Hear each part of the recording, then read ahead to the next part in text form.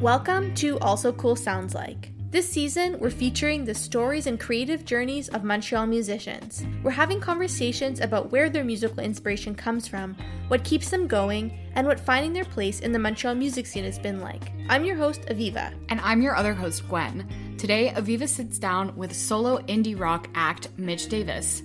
He launched this musical project pretty recently with the release of the album The Haunt with Arbutus Records. Mitch and I talked about moving from Edmonton to Montreal a few years ago and escaping the bitter cold winters there. He actually used to be a rapper and went under the name Mitchmatic. Mitch also loves to tinker around and actually makes a lot of his own equipment. And he also took that same spirit and made his own music video for one of the songs on this album. He's got a ton of musical influences.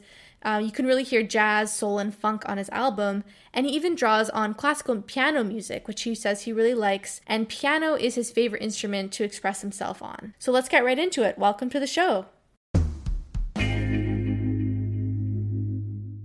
This episode was brought to you by Dispatch Coffee and Arbutus Records.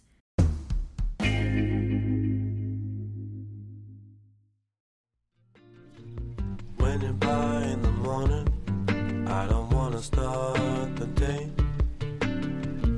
You could always ask to stay, but it's more than I can say. Well, my name's Mitch, and Mitch Davis is my musical act, and it's also my name. It's just me, really, but live, I've been playing with friends to fill out the band to make it more interesting. And when did you first kind of catch the music bug? I've been doing it kind of forever, like longer than I remember. I've been playing piano and writing songs. I didn't really start recording at all until I was 16, and I was just kind of experimenting on like a very, very cheap setup. I don't know, I just went from there, I guess, like as soon as I made my first recordings. Did you have a piano? Yeah, we had a piano. My dad's a pastor, actually. I grew up in Christianity. There was a piano at the church, and like every week I was waiting for like a couple hours for everyone else to leave, and I would just like sit alone and play piano. I guess I did that a lot too. I asked Mitch what his top musical influences were. He had a hard time narrowing it down and trying to pinpoint them, as his musical interests have morphed and changed over the years. It's come in so many different phases. I almost only listened to rap for a long time, from like big rappers like Nas or like earlier Kanye stuff, and a lot of lesser known rappers too who I listen to. Like, we're definitely influences in like subject matter. The ones I like, the lyrics are like complicated and like very worth listening to. It's like the most impactful genre lyrically. You can put so much into a song. Musically, I don't know, like maybe like Stevie Wonder's up there for sure. Shuggie Otis, and I don't know, there's so many people that like if I name them, I'd have to like go through my old music folder and like pick out some. Sometimes I feel like I'm as influenced by like classical music as I am like pop music. It's hard to name them in the same list. Is there any classical music that really stands out for you? Yeah, like my favorite is probably Chopin. There's this one record of Chopin Nocturnes that I really loved, and I've like listened to a million times, and it's played by like Arthur Rubinstein. I think I just came across it years ago. I bought the vinyl once and I gave it away as a gift, but I kind of wish I had it still. But I would get that again. Well, your friends will know what good gift to give you now. Yeah. I learned to play Claire de Lune off YouTube once. It was one of the songs that sounded impossible. Like I couldn't imagine fingers playing it. So I wanted to see if I could do it.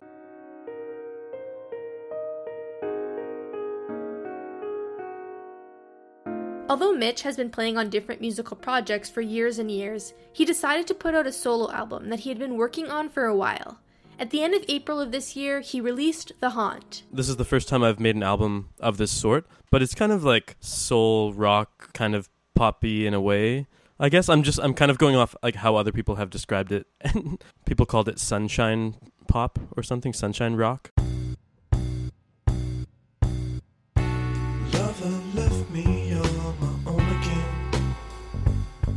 I called it The Haunt just because it's pretty much entirely about ruminating on past experiences and being haunted by memories that maybe aren't pleasant memories necessarily, but you can't get rid of them all the same. And most of it is pretty much like a breakup album study of that from all corners. I don't know, it's still kind of like happy sounding. I don't mind if like songs sound happy but are really kind of sad. Was it based on a particular breakup in your life? Well, that's the funny part. It was like half brand new songs and half songs I kind of had brewing for a while. It's like a lot of different experiences in my life. Yeah, it's definitely not all one experience. It's kind of just like a study of memories from all sorts of experiences over the past 8 years or something. So not a one particular juicy breakup? No. For the album, it helped to be like trying to date during like lockdown and isolation and stuff because it was just a terrible experience. What was it like? I don't know. It was weird. I went on some like, the songs aren't about that necessarily. Went on some like cold dates in the park when it was like basically winter still. And like you would never be outside if not for that. And like, I don't know. It's just like, it's almost impossible to like have a normal conversation when you're like that. Your feet are freezing. Yeah. And you just like want to get out of there, but you're still like trying to meet someone because there's no other way to like talk to anyone. It wasn't a very nice experience overall. And like, I wasn't dating anyone during the height of the lockdown and curfew and stuff. I was just like isolated a lot, making music every day. The album cover for The Haunt has a really unique feel to it. With a candy red background, it features a chorus of people walking in a line, a griffin, and a person in a suit playing on a lavender piano in the bottom left corner. I asked Mitch what the story was behind the artwork. Well, I knew Leonie. She used to live here, Leonie Deschat, but now she lives in Berlin. And she had done art for Anemone. We were friends before, and like I'd seen other paintings of hers. And I basically just like approached her and sent her the songs and was like, do whatever you want. Maybe I want to be on the cover, but if so, I want to be like in a weird distorted way or something. And that was like the only direction I gave. But later on, she asked for a photo of me playing piano. It came out, it's kind of like the part that I'm on it playing piano is a lot like this photo from 2007 where I was like, my first show ever playing piano. But yeah, I kind of gave her free rein. I actually named the album after seeing the album artwork. It seemed to fit so well because it kind of looks like a hellscape or something in a way, but still super like dreamy. And I really like her work. She said she just blasted the album while she was painting. I trusted her to do whatever came of that, really. You're doing a solo project right now, so you've played in a lot of bands before, right? But how did you decide to make this album and pursue a solo project? I performed solo for a long time in Alberta, mostly. It was a completely different kind of music. Like, I used to rap. On the chance that when I'm there I might regret it. Instead of it getting better, embedded in my mind is a kind of uneasiness that eases in sometimes when I let it, but forget it. I had done shows as like a solo pianist, honestly, like first before everything. But then I started rapping and I did hundreds and hundreds of shows like that. But I was, at the same time, I was also getting asked to play in my friends' indie rock bands. So I did a lot of that at the same time over the years and like playing all sorts of instruments like that. I was already in the genre also, but I had never like adapted it for my own music, really. But there's always something left inside of me. Lost a lover in a minute there. Lost the minute and the moment said goodbyes.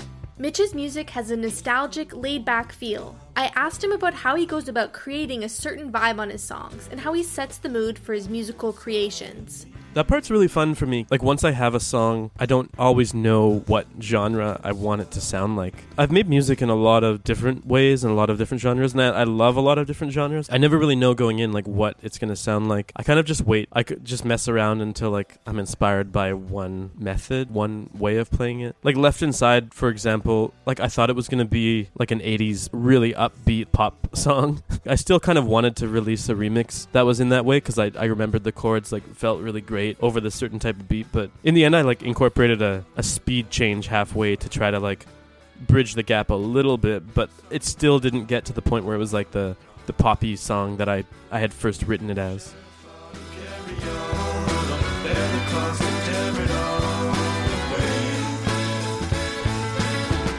I think I'm trying to stay. It was the biggest marathon of a recording process / writing process. I worked on it technically for like 6 months. I like how it developed, and I wrote all of the chords in the first like 4 days or so. I had all the chords and like the structure, everything laid out because I was just writing it on piano. But like figuring out how to record it in a new way that I found interesting to me took a really long time. And I just kept kind of like adding layers. Like, you can't really hear it, but there's like 10 layers of saxophone in some parts. What kind of headspace were you in when you were writing it initially? I mean, I was pretty depressed at the time. Pretty much all the songs on this record are breakup songs, including the instrumentals, actually. Yeah, this one, like, I don't know, I was pretty far down when I was writing it, but it's kind of like how I process those feelings. When I feel something powerful like that, I find it way easier to make a song.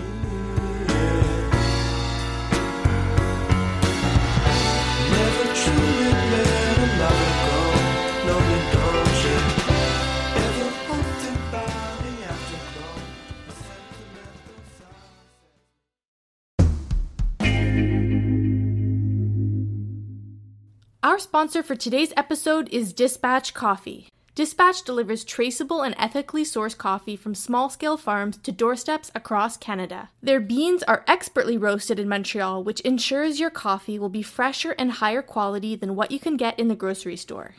Visit www.dispatchcoffee.ca to try a coffee bag for home or coffee subscription today and get 20% off your first order. Use Also Cool at checkout.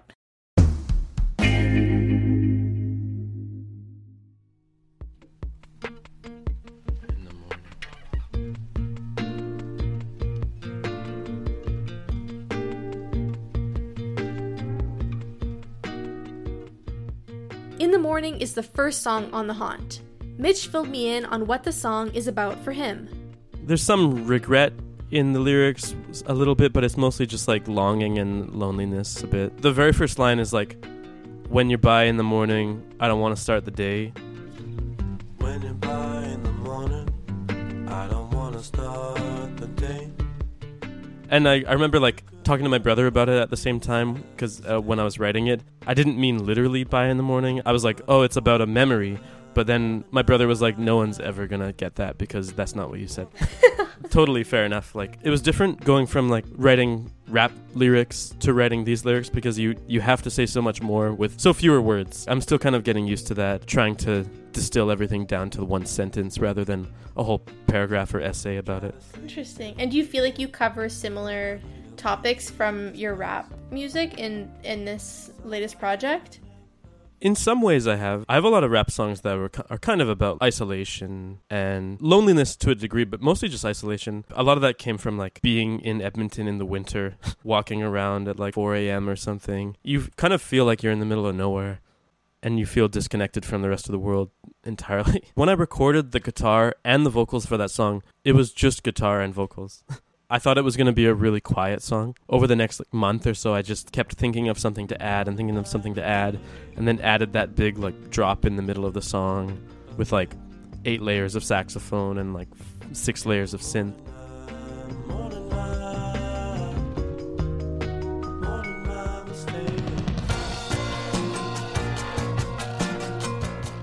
I usually like lay down something and it stays forever, and then I kind of just see what I can fit or see what I need to fit to make it finished.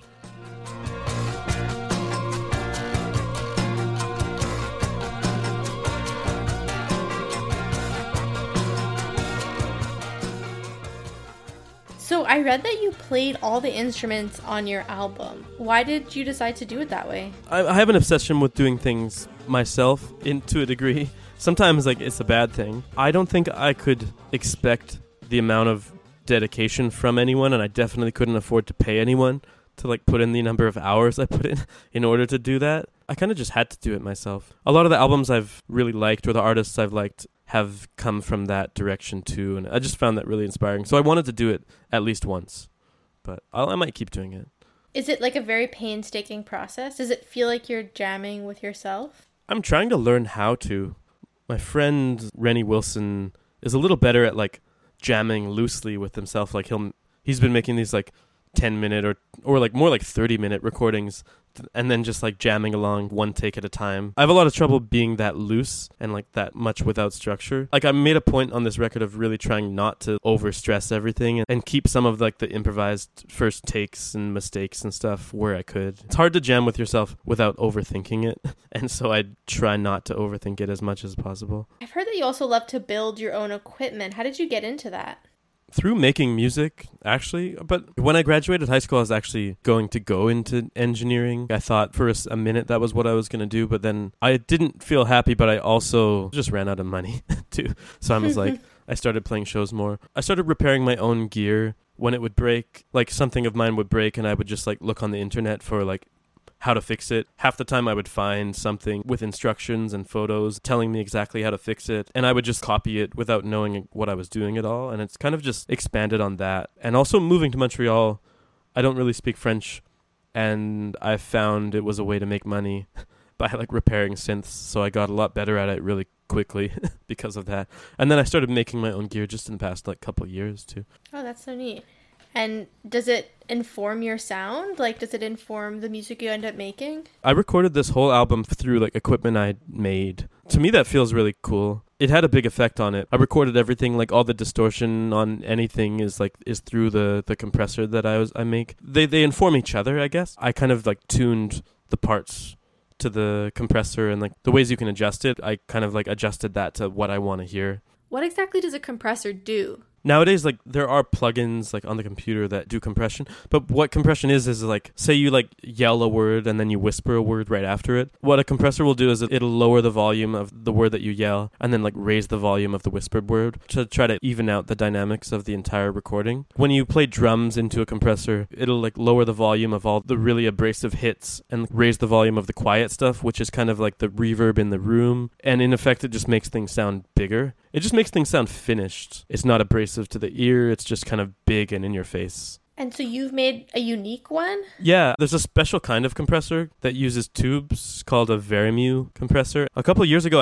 I finally, like, it clicked how they work. I just started experimenting with it. I figured out that you can draw your own circuit boards and order them made. And it's like actually really affordable. I started just experimenting with different designs of that and like ordering the circuit boards and like testing it. And for a long time, all my prototypes were like built with like cardboard on wood or something. I sometimes would record through that. Even the one I used for this record, it doesn't have a top on it and it's like half broken and stuff, and none of the controls are labeled or anything. It's definitely still a prototype looking thing, but it's a lot more accessible than I realized to make your own circuit boards. And that kind of blew my mind and like opened up this whole new pathway for me in a way. Lost the minute and the moment said goodbyes. Just a moment now, a memory. Until there's nothing left inside of me. What do you think you'd be doing if you weren't doing music? Oh, I don't know. Like, I've thought about that. By the time I was like 19, pretty much all my friends were musicians. I kind of was just naturally like in that environment. I feel like I kind of came into consciousness as an adult already doing music. So I don't know. I've thought about what I would have done otherwise. Like, I really like sciences. I like engineering to a degree. I don't really know physics, but I read physics books and I find them interesting. But I don't know if I would have been satisfied only doing that also, you know. I feel like I would always still be writing music, even if I wasn't trying to like do it for my lifestyle. What do you love about making music and what does it make you feel? It's a way of expressing emotions in a way that's like digestible by other people. For me, it's part of life mostly. I don't think I'll ever stop doing it entirely. For me, it's a way of like processing and like understanding experiences as I go through them. And it's just part of the process of life in general. And do you picture people listening to it? And what do you hope they would feel? I always picture a live show. Like, even when I'm recording, I picture like what it's going to feel like live in front of an audience. So that's definitely part of it. The energy from that will like inform how it's recorded, and I'll try to like conjure energy that way. So like the performance, I can like be alone in my room or whatever, but like have enough vibrancy to like make the recording worthwhile. I hope people, even when they're not listening in a show context, like listening at home, I don't know, I just hope people can relate to the songs in a way and like feel something from it and connect to it. Can't really control that, I guess. I'd like to put out another one as soon as I can. It's probably going to be very different in style from this one, but I'm excited to like see what I can do, I guess. I don't really care what kind of music I make. I just want it to be good if I can, or like the best I can do. I think it'll probably be more electric and less like completely like traditional instrumentation. Like a lot of people said this record sounded like a 70s genre or something, and I don't know if I'll always like be doing exactly that. Thank you so much for coming on the show. Yeah, no problem. Thanks for having me. Like, it's been great.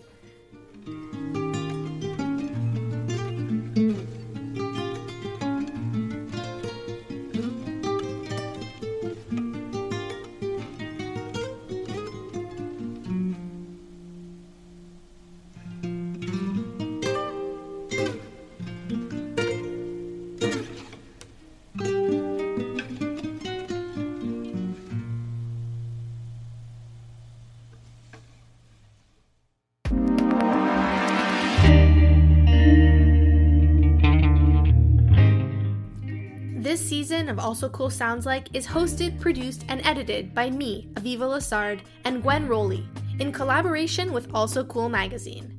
Shout out to the Also Coolers Malika Astorga, Zoe R. Geropoulos Hunter, and Rebecca Judd for their editorial support. Our intro music is by Jacob Lassard, and the show's artwork is designed by Christina Rivera. This episode was brought to you by Dispatch Coffee and Arbutus Records. Check out the magazine at alsocoolmag.com or on Instagram at alsocoolmag. You'll find some bonus content of the artists you hear on this podcast. We'll include a link to Mitch Davis's music in the show notes. Don't forget to rate and subscribe to this podcast wherever you listen. If you'd like to be featured on the show or want to recommend an artist, email us at podcast@alsocoolmag.com. Thanks for listening!